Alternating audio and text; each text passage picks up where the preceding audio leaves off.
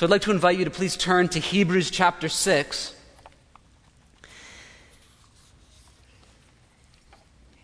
Hebrews chapter 6. After a warning at the beginning of Hebrews 6 regarding the dangers of falling away from the faith, the writer of Hebrews, then beginning in verse 9, now encourages these Christians. His tone is warm. His tone is affectionate. He calls them beloved. And he commends them for their faithfulness in serving.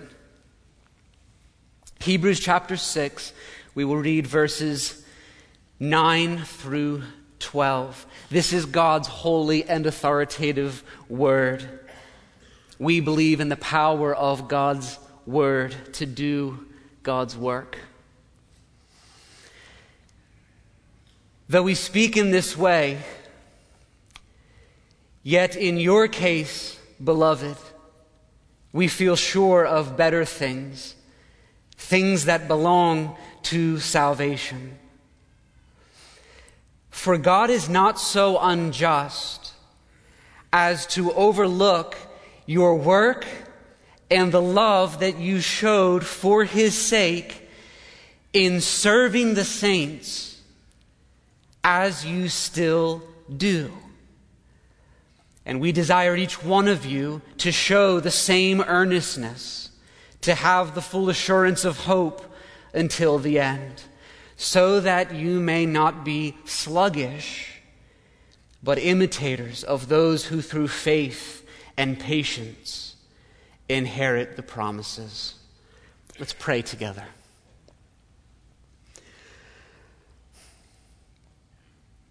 Father in heaven, you are the faithful God. Any consideration of faithfulness begins with you as the faithful God who empowers us to be faithful. You are the God of our salvation. You are our strength and our song. And though, as we have sung, we often sin against you, you daily bear us up in your kindness and your mercy. We come to you now to receive from your truth. Lord Jesus, you know how to sustain with a word those who are weary. You speak through the power of your grace. The King of love is on his throne, reigning and ruling. You give power to the faint. A bruised reed you will not break, and a faintly burning wick you will not quench. Holy Spirit, come and dwell among us. Comfort us. Encourage our hearts this morning. Bear your fruit in our lives, we pray. Help us to not be slothful in zeal, but to be fervent in spirit as we serve our Lord, as we serve you, the God who has saved us. In Jesus' name, amen. It is one of the remarkable truths that as Christians, the Spirit of God has been placed within our hearts and has given us a desire to serve. You and I now, as believers, through the work of the indwelling, regenerating work of the Holy Spirit, have been given a desire to be a blessing in the lives of others. This is remarkable because it has not always been this way. We once lived with a desire to serve ourselves. We once viewed life in terms of our own self-interest, but now the grace of our Lord Jesus Christ has appeared, and this grace has changed us forever. We have been made servants of God. We have been made servants of one another. And now we want nothing more than to hear the voice of our Savior, the God who has loved us and given His life for us, to hear His voice speak over us the commendation of Matthew 25:21, "Well done, good and faithful servant." It is on your heart to be faithful to serve if you are a believer. You grieve when you fail and fall short in this, and you desire to press on and be faithful to serve all the more. This passage, these verses that we read, reveal the kind of service that God desires. By way of introduction, let's just look at some of the phrases here to get oriented to the text. In verse 10, that phrase, serving the saints. So that tells us that God delights when other Christians are the recipients of our service. It is good and necessary for us to serve unbelievers as well. But the accent of Scripture falls especially on serving believers and on Galatians 6:10, doing good to those who are of the household of faith. It's serving the saints that is especially in view here. All kinds of serving of the saints is in view. Hospitality, certainly, all kinds of helps, administration, encouragement, counsel, caring for others, meeting needs. It certainly includes serving the church in musical worship. Serving the saints. And then there's the phrase at the end of verse 10, right after that, as you still do, serve. In the original, the word serve is actually repeated there, serving the saints, as you still do, serve them. As you still do tells us that God delights in our perseverance in serving the saints. It's not just something you were doing back then. It's not just something that you gave yourself to for a short time and then you've given up. As you still do means you've persevered in this over the long haul. You have endured. You have been faithful. You're still going at it. You haven't given up. What we are aiming for, friends, is not a short burst of energy that lasts only for a time, but for service that plods and perseveres over time through difficulties. You keep going through weariness.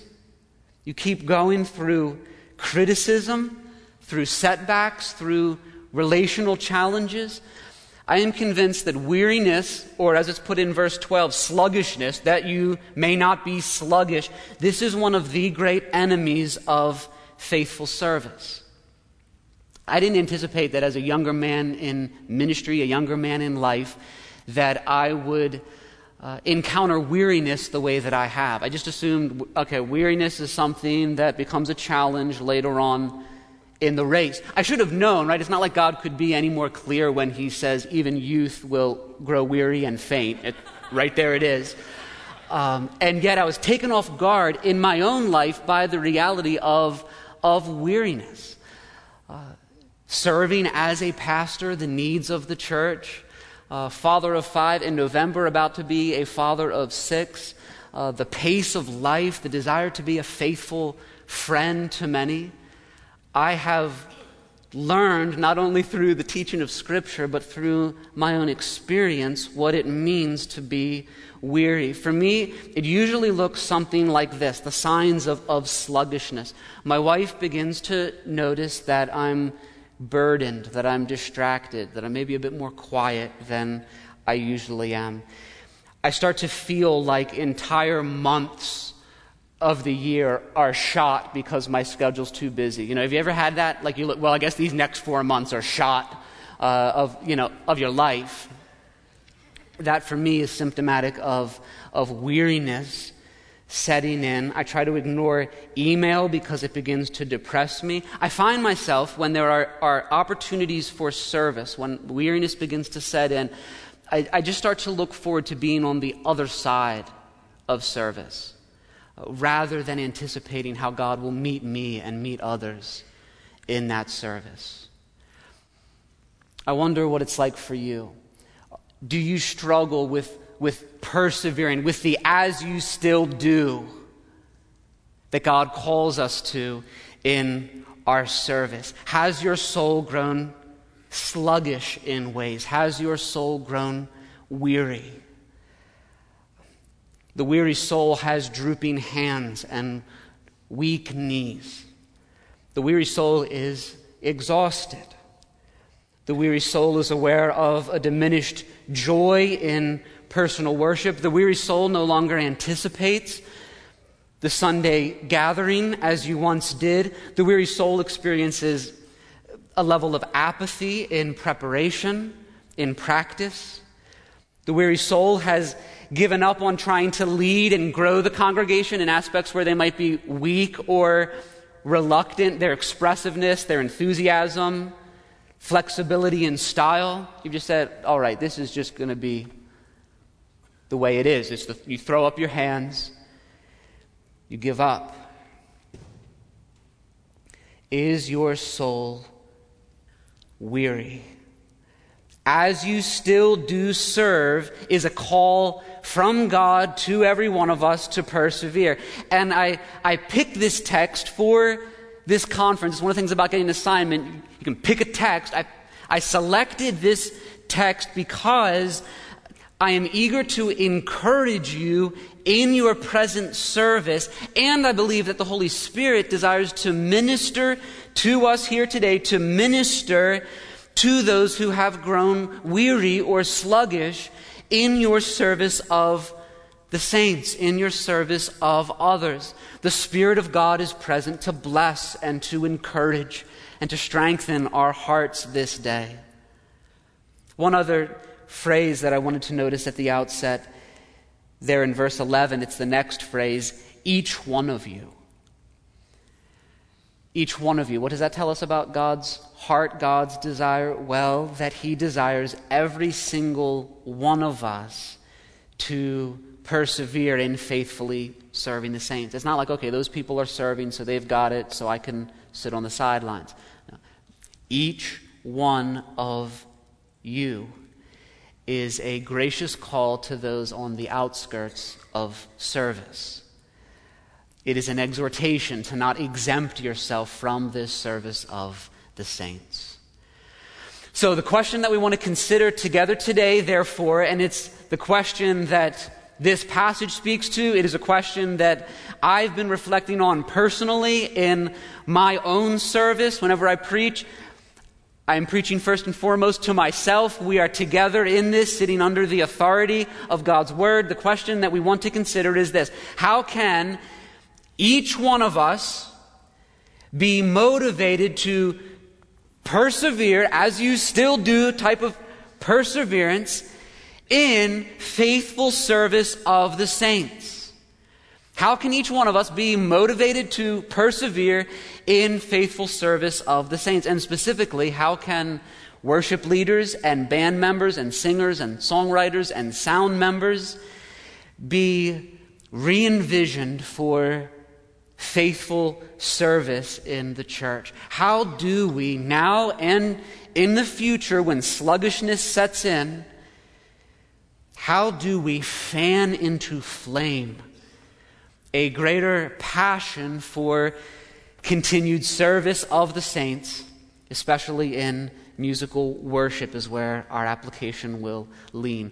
4 points from these verses. First, and I pray that each one of these would be fuel in service to your soul, that each one would spur us on all the more in the service that God has called us to, faithful to serve. First, know that God sees your faithful service. Know that God sees your faithful service. Verse 10, we'll spend most of our time in verse 10. It is a beautiful thing. Here, our God makes a promise to us. He promises to you on the basis of His character. God is not so unjust. He promises that your service will not be overlooked by Him. For God is not so unjust as to overlook your work and the love that you have showed for His sake in serving the saints.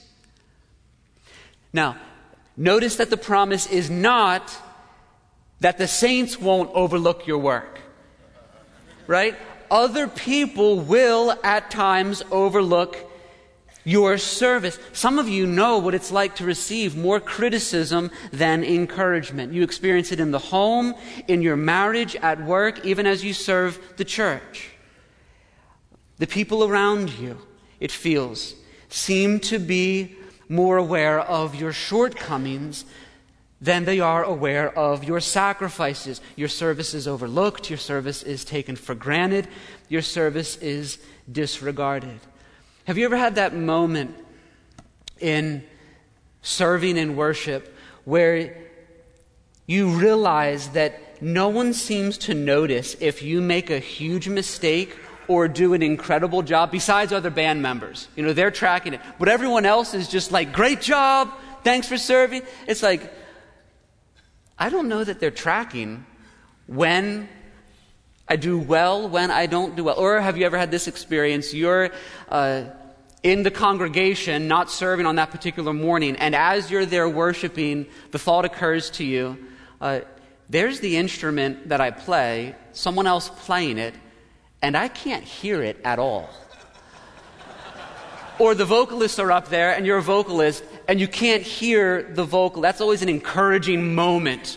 You know, I'll just keep telling myself that my service really is making a difference. For those whose service has been overlooked by others, here is a precious truth for your soul. God reminds you today, He reminds me today, that our Father in heaven sees and delights. He will not overlook. He sees your service in Christ, and He is pleased by it. We tend to think that there is nothing commendable in our service. There's nothing in my life God would possibly take notice of or delight in. Hebrews 6:10 takes that thought and says it is absolutely wrong. And it is dangerous.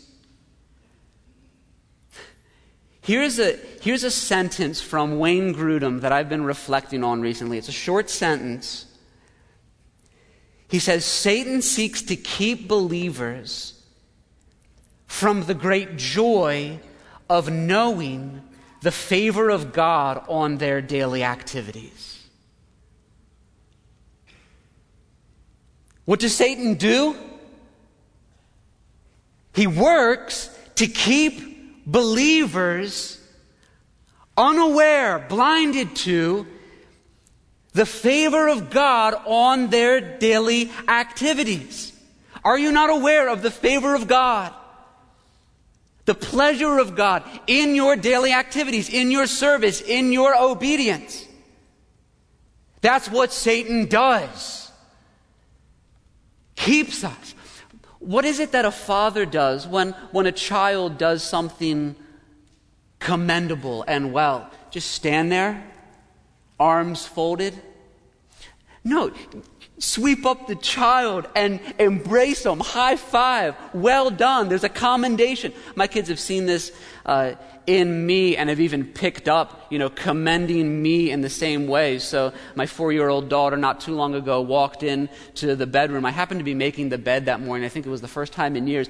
And she just got this surprised look on her face. And she said, "Good job, Daddy. I didn't know you knew how to make the bed." Just sort of this, I thought, okay, you could do without the condescending tone. Thank you for your encouragement. Well, this is what we do, right? Good job. You're doing well.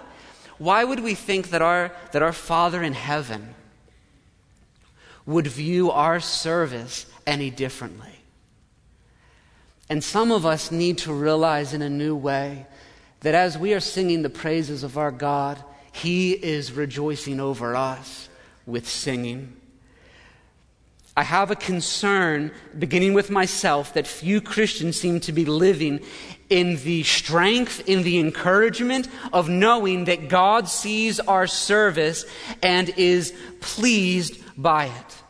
And the more I've thought about this, the more I'm convinced that this is one of the great causes of weariness in service. We have not learned to rejoice in knowing that God Himself rejoices in our service.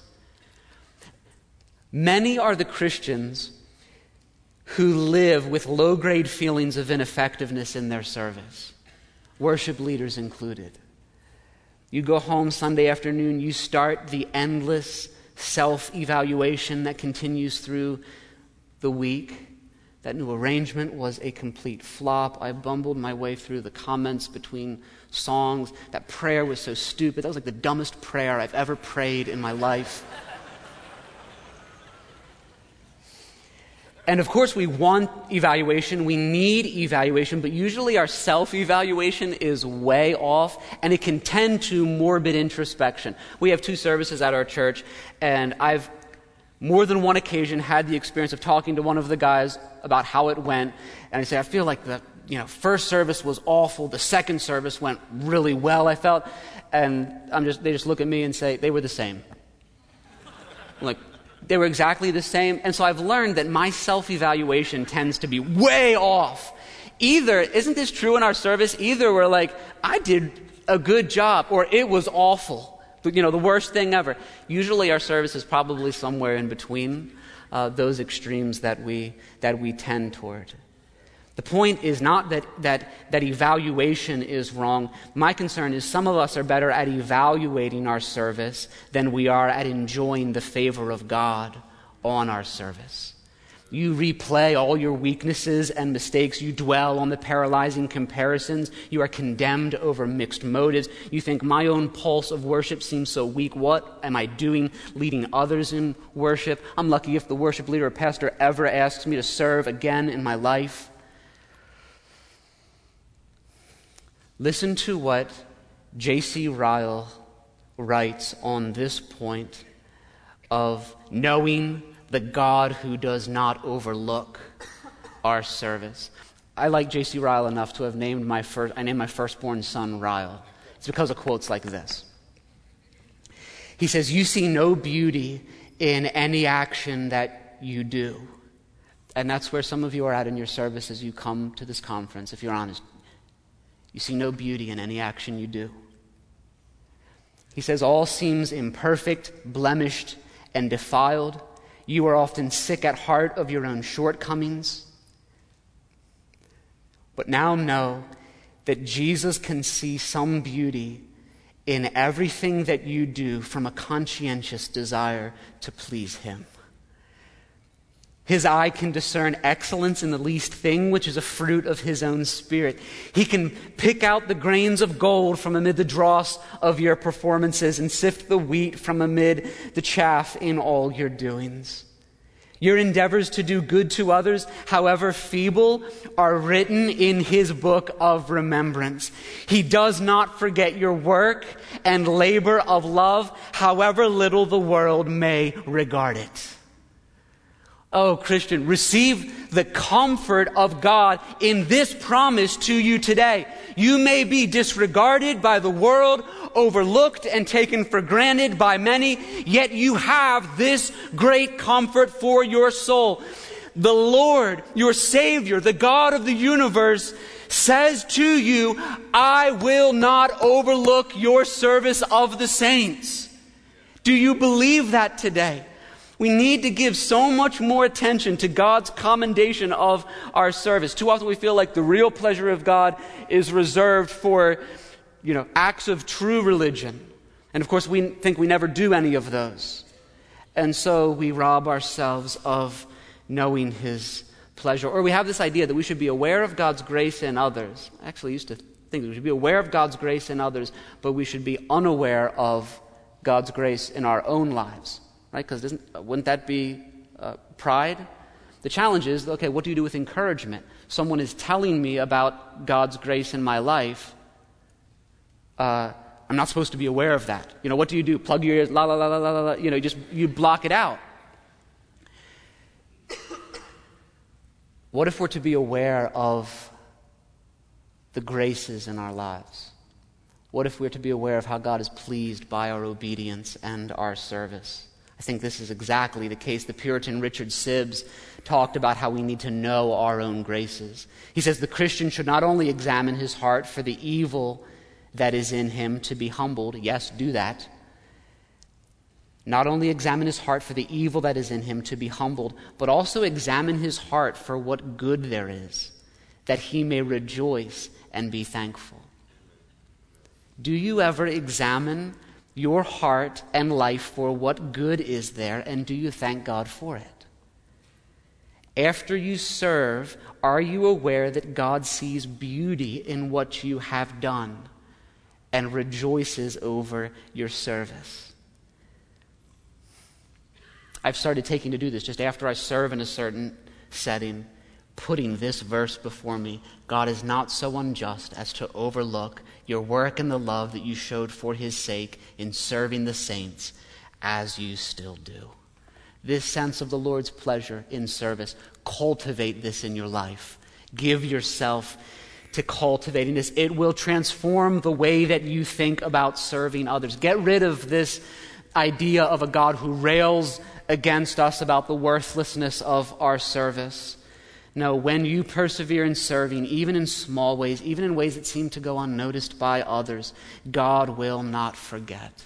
Every time you show patience to someone else on the worship team, or welcome your pastor's adjustments and feedback, or receive critique, every hour you spend wrestling over a song set or growing in musical skill to better serve God's people, God would have you know he sees, he delights, he will reward. Thank God he is not so unjust as to overlook your service. Second truth that will provide fuel for our service of the saints: value the true marks of faithful service. So it needs to be asked, what specifically does God value in service? What are the marks of true Christ-honoring success in service? Well, it's there in verse 10. For God is not so unjust as to overlook your work and the love that you showed for his sake in serving the saints. God will not overlook what he values, namely hard work and earnest love. Those are God's priorities in our service, the things he delights in. We do not read, God will not overlook your service so long as there is sufficient excellence and polish, for example. We're told here what matters most in our service. This is critical for us to understand. What matters most is not how great your stage design or lighting is. I absolutely love the stage design here. Fantastic. I came in and I was like, of course. I was explaining to everyone, what it means. So thanks for your explanation, Bob. But we were tracking completely, most of us. What matters most in service is not the quality of your musical equipment, how many CDs you have produced, how cool you look, on and on and on. Even the skill level of the worship band is not what God cares most about. We need to learn the difference between what God values and what man values in service. And the worship industry may or may not teach that lesson. The reality is we tend to misplace priorities. We want something big, right? We want something that will impress. We want popularity. We want approval. We want a certain image. I find these verses challenge me and serve as a helpful reminder of what God is after in my service. Success in his eyes is work and love in serving others. And that means that success can still be found in ordinary gifting. Thank God.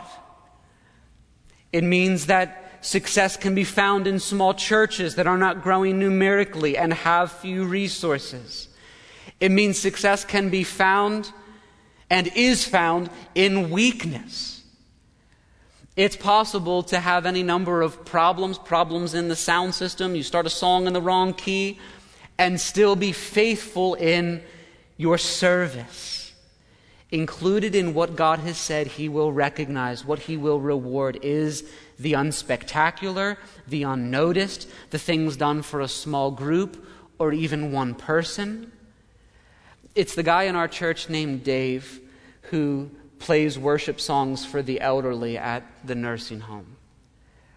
It's the deacon in our church named Everett. He's served and led the sound team for 27 years now. Week in, week out. If work and love are the true marks of faithful service, it means you don't have to be a rock star in order to please God. Keep an eye on, I know others have talked about this, keep an eye on the rock star tendency that we all have within us. I just find it's in my own heart as well. We tend to care way too much about image. When I was 10 years old, my favorite t-shirt, well, it's probably a tie between this one and my DC Talk t-shirt, but my favorite t-shirt was a Shaq shirt. So it was an outline, a silhouette of Shaquille O'Neal dunking a ball, and on it said, "Don't fake the funk on the nasty dunk." And I was like this tall. I was a short 10-year-old, and but this was my favorite, shirt. And well, that tells you, what matters in a dunk, right? Now, I wasn't in any danger of faking the funk on any nasty dunks that I was doing. But this is what matters. If you're going to dunk the ball, you can't fake the funk, right? It's got to look good. It's got to look cool. That's what matters. Well, what is it that is valued by God in our service? Is something altogether different. Hard work and earnest love. This work and love, think about these two things.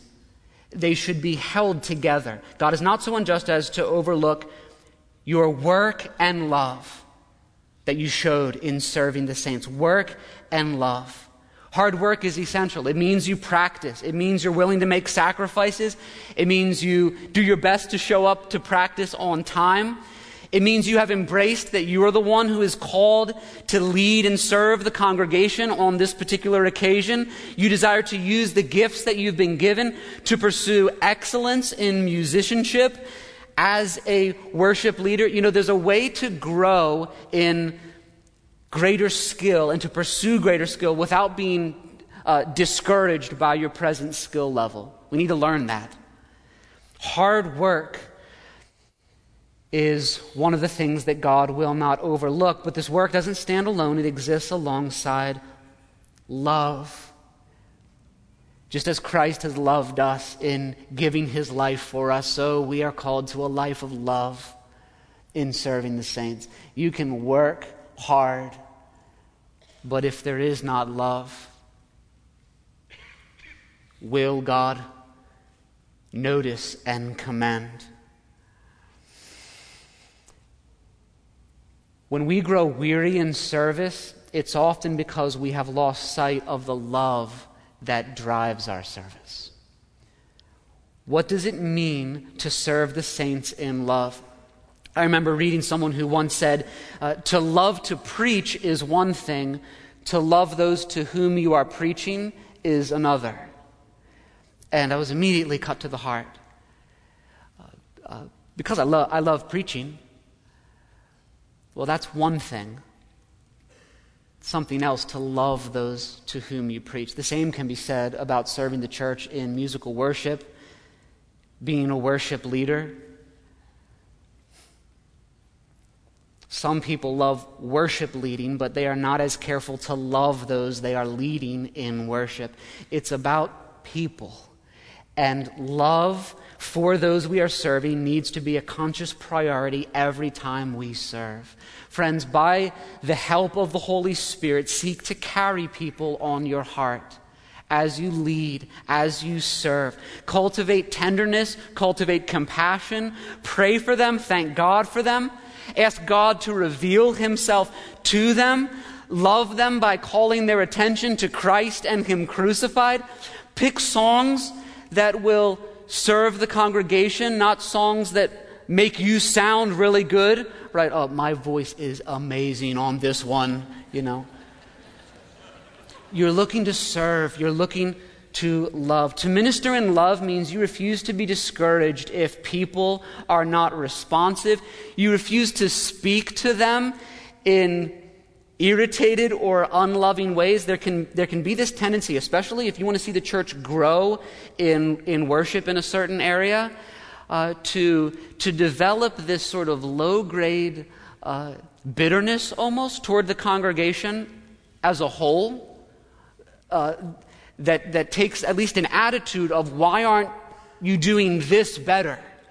And it can sometimes even make its way, into the comments that we make during the singing. So the Psalms say a lot about expressiveness in worship. But a lot of you are either unfamiliar with that psalm or completely, blatantly disregarding it. Let's continue to sing, I'm lifting up my hands. And as you sing, you can decide whether or not you're lying. No, we want to aim for graciousness. We want to aim for compassion. There will be areas that the congregation might be weak, might need to grow in. But how do you approach that area? Do you desire to serve and to help even in those areas? That's part of what it means to serve in love. Love also means you're not driven by a sense of competition or an awareness of the pecking order.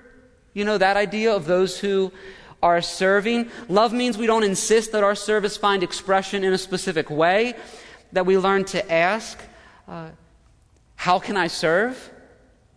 So if you see a need, you move toward it because we're serving for the good of the church. So maybe you're a drum player, you've always been a drum player. Well, there are 3 other drum players in the church, and how do we say this?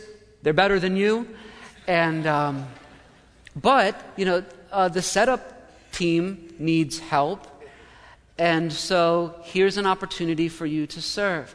One of the seasons of my life where God did a deep work when it comes to serving others was serving the church in setting up children's ministry when I would have much rather been preaching the word. Right? My gifting, my call is the ministry of the word. Well, what if it's the ministry of putting together the big foam puzzle pieces in children's ministry? That is where the need is. Be driven by love. Serve the saints. This love is what God calls us to. This work is what God calls us to. And I want to be sure you realize that many of you, I see these kinds of servants all around me. Faithfully working hard, faithfully loving the saints in their service.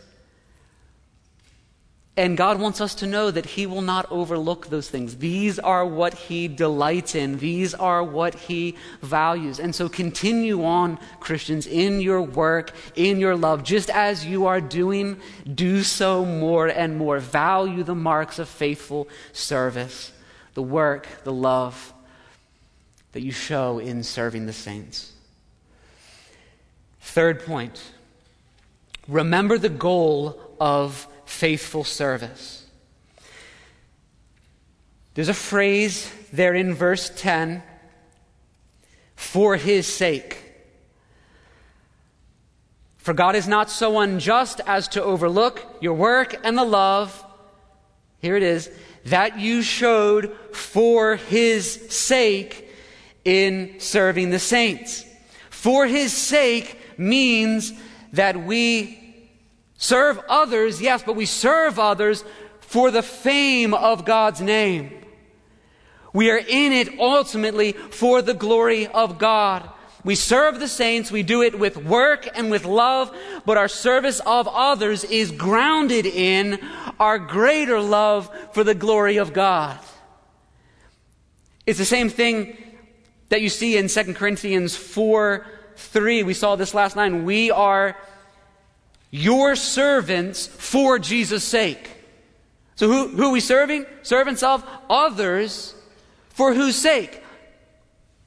Jesus. For His sake. And this is a point that must be made if we are to avoid growing weary and sluggish in our service. If you serve for the approval of others, if you serve driven by the encouragement you receive from others, or if this is all about your reputation, I can guarantee your discouragement. Worship leading is a really bad thing to get into if you're after your own glory, because God is fiercely committed to his own glory. He's promised he will not give his glory to another. And we are stepping into that moment, the gathering, when God delights to glorify his name. He will be lifted up. And so if self-promotion is your motive, you're going to grow weary. And I believe God would have us and is helping us to see every opportunity to serve, every opportunity to minister to the saints as an opportunity that you have, that I have, to do something for the sake of God's name. It'll change the way you think about service. I don't know if you remember the first time you served on a Sunday morning at your church, or what that experience was like for you. I clearly remember the first time that I preached a sermon at Covenant Fellowship Church, the church that I'm now a pastor at. I was there as an intern, summer of 2006. There was a sermon series called Serve that the church was doing. It was the Tuesday, just days before that Sunday, the week of, when the assignment came to me that I'd be preaching that Sunday. And Paul Tripp had come to the church and had preached just that Sunday before. And so I did what any pastoral intern who's eager to serve the people of God would do. I absolutely panicked. How can I do this with so little time? Have you ever done preparation out of a sense of fear and anxiety? That's always a really joyful, exhilarating experience. I don't recommend it.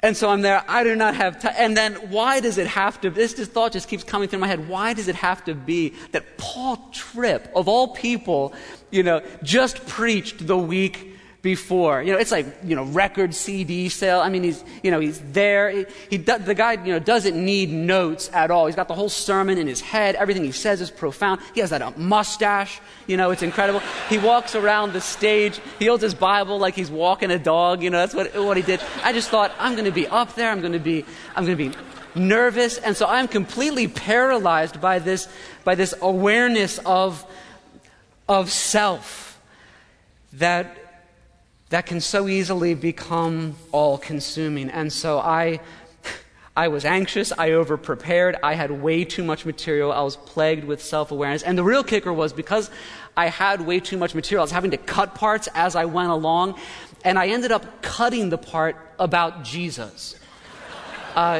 in the sermon. Afterwards, I was just like, how did I cut the part about Jesus, Of any part to cut, that was the part that I should just get up and say only that.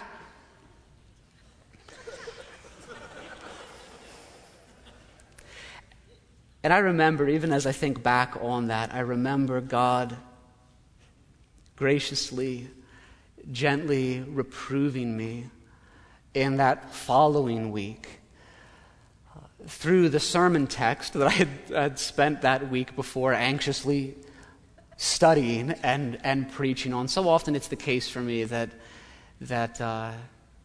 God has me in a sermon text for the sake of my own soul, and he often is faithful to challenge and to reprove me from his word.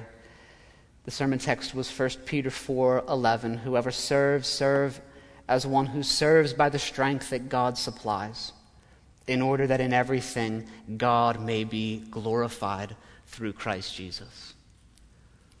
What is the goal of serving the saints? Not my glory, not your glory, for his sake.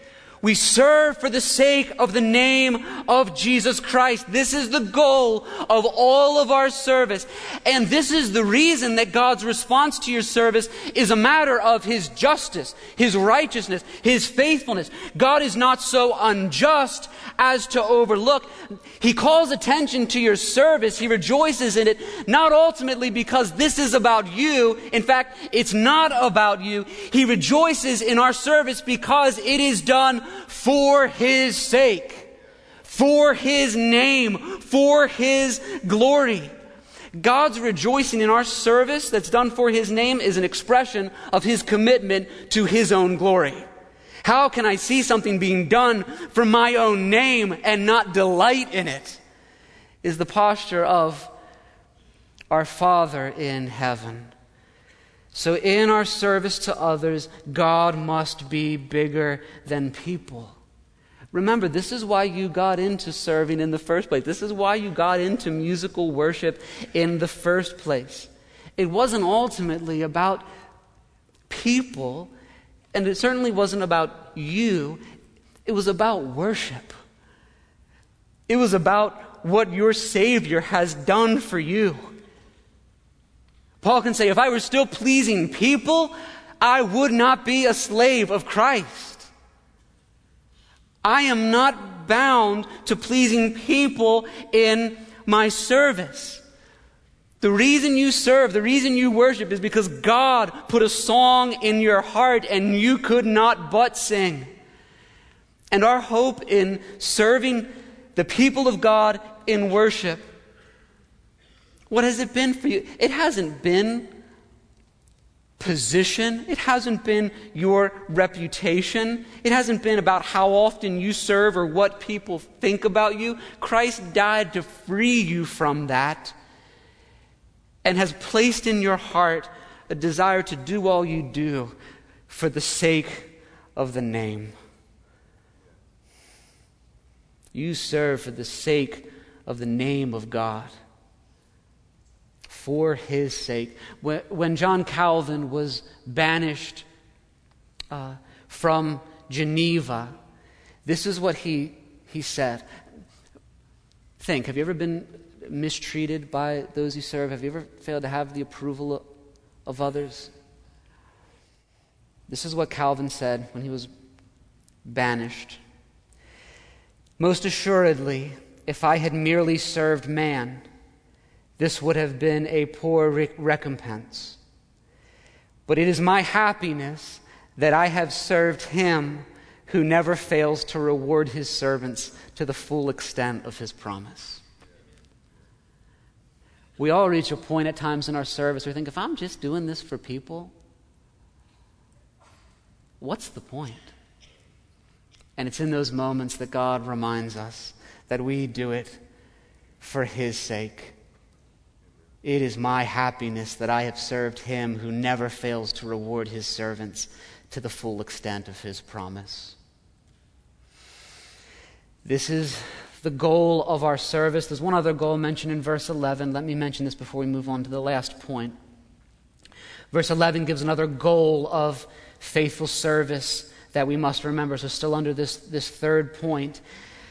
And that is the goal of maintaining assurance of hope. Look at verse 11.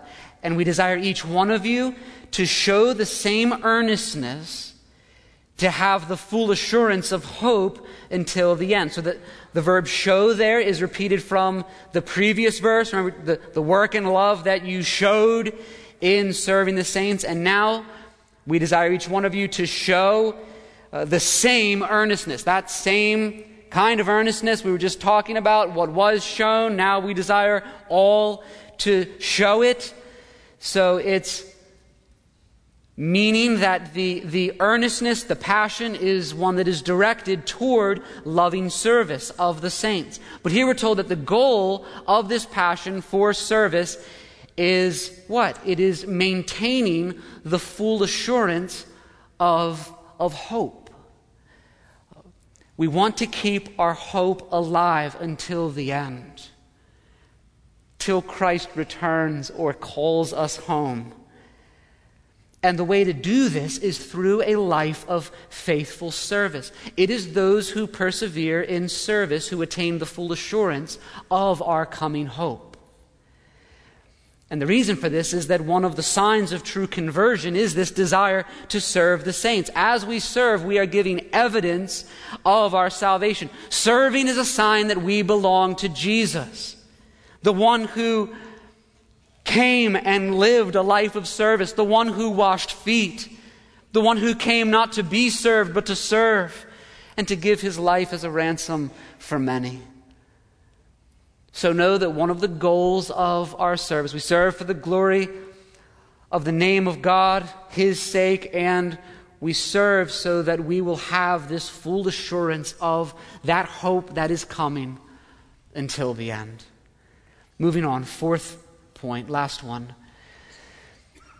How do we inspire, fan into flame, faithful service? Fourth point, imitate examples of faithful service.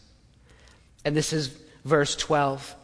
So that you may not be sluggish, but imitators of those who through faith and patience inherit the promises. Notice the contrast that's here. We will either be sluggish or we will be imitators of the faithful. So that you may not be sluggish, but instead, in contrast, imitators of those who through faith and patience inherit the promises. One of the ways to counter the sluggishness that we are prone to, that we lean toward, right? You want to cut against that, you want to work against that. How do you do it? Get examples of endurance in faithful service in your life. Look to examples, imitate examples. Many have gone before us, and through their faith and their patience, they inherit the promises. P.G. O'Brien, commenting on this verse, says such imitation meant not only listening to what was said, but also following the pattern of the person's life. Those worthy of imitation here are marked by faith and patience, which can be rendered faithful perseverance or steadfast faith. Oh, that's what we're aiming for. Steadfastness, constancy, faithfulness, rather than sluggishness, rather than faint-heartedness. Occasionally, and it's very occasionally, I run with my wife.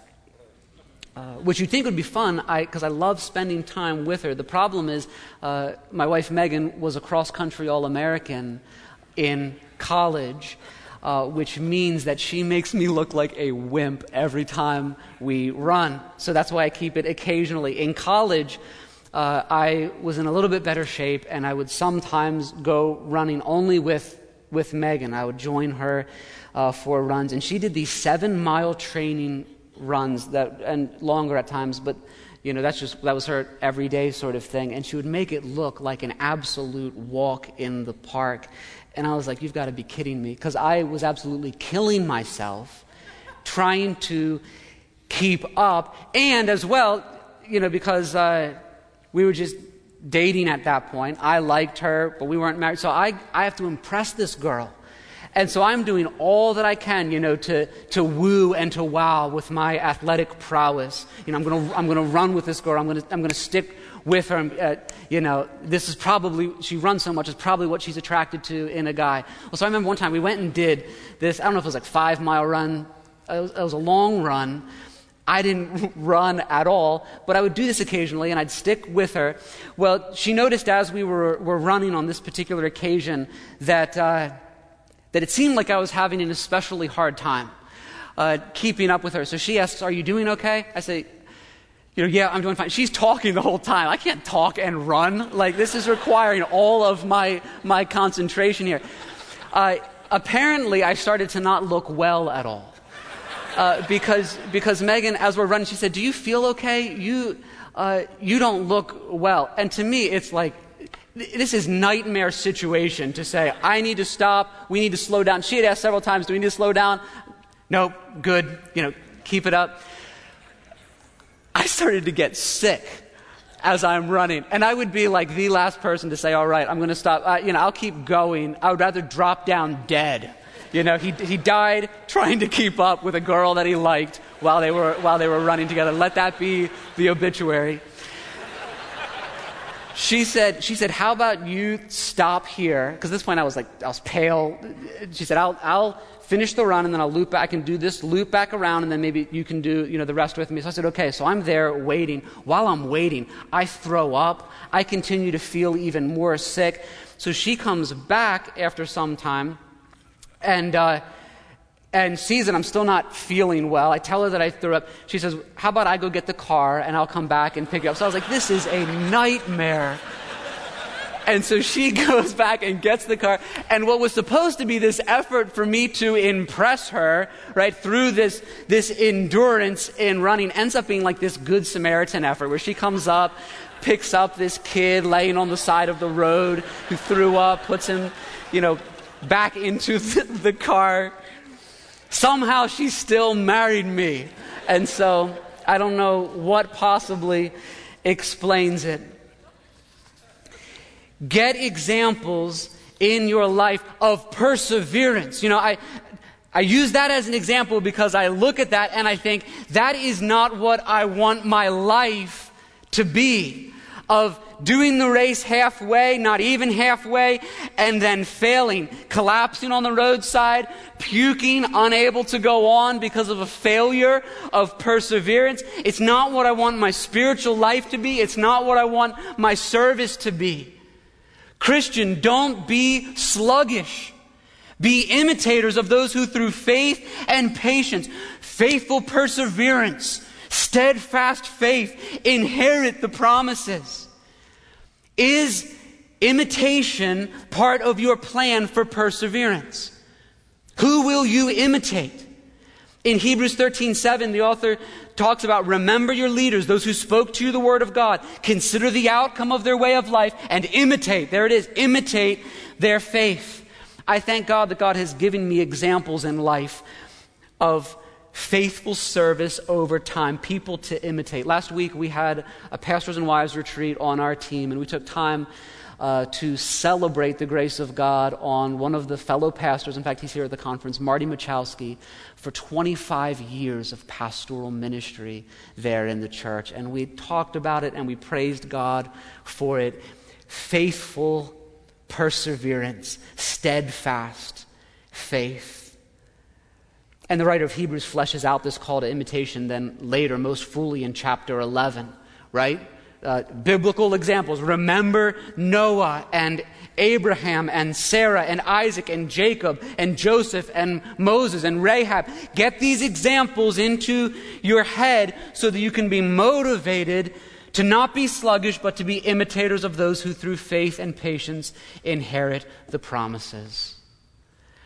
But in all of this, most importantly, when we are called to imitate those who through faith and patience endure, we must consider the example, the ultimate example that we have in our Lord Jesus.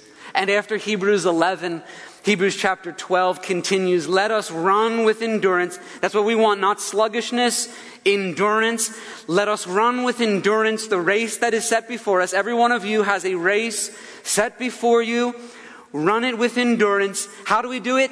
Looking to Jesus, the founder and perfecter of our faith, who for the joy that was set before him endured the cross, despising the shame, and is seated at the right hand of the throne of God. And then this, consider him who endured from sinners such hostility against himself, so that you may not grow weary or faint-hearted.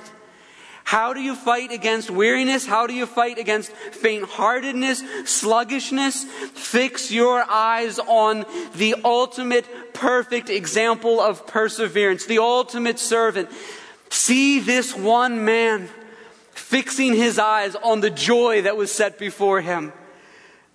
See how he hangs there and bleeds for you and for me.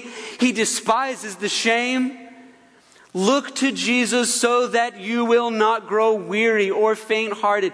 Weary souls can do no better than to look to Jesus. And we can receive no better counsel than to fix our eyes as we run this race on Jesus. He is the founder and perfecter of our faith. And what he did in his death, brothers and sisters, is the greatest example of service that this world has ever known. And he is now seated at the right hand of the throne of God. We fix our eyes on him. The eyes of faith fixed upon him as we run this race. That, friends, is the ultimate example and the ultimate motivation for faithful service. You will not grow sluggish in serving others when you are at the foot of the cross.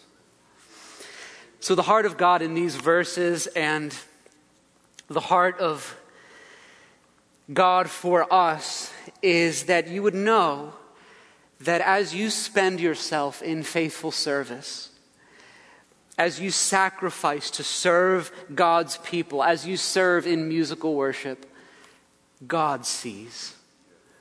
God sees. He sees your work. He sees your love. He sees your perseverance.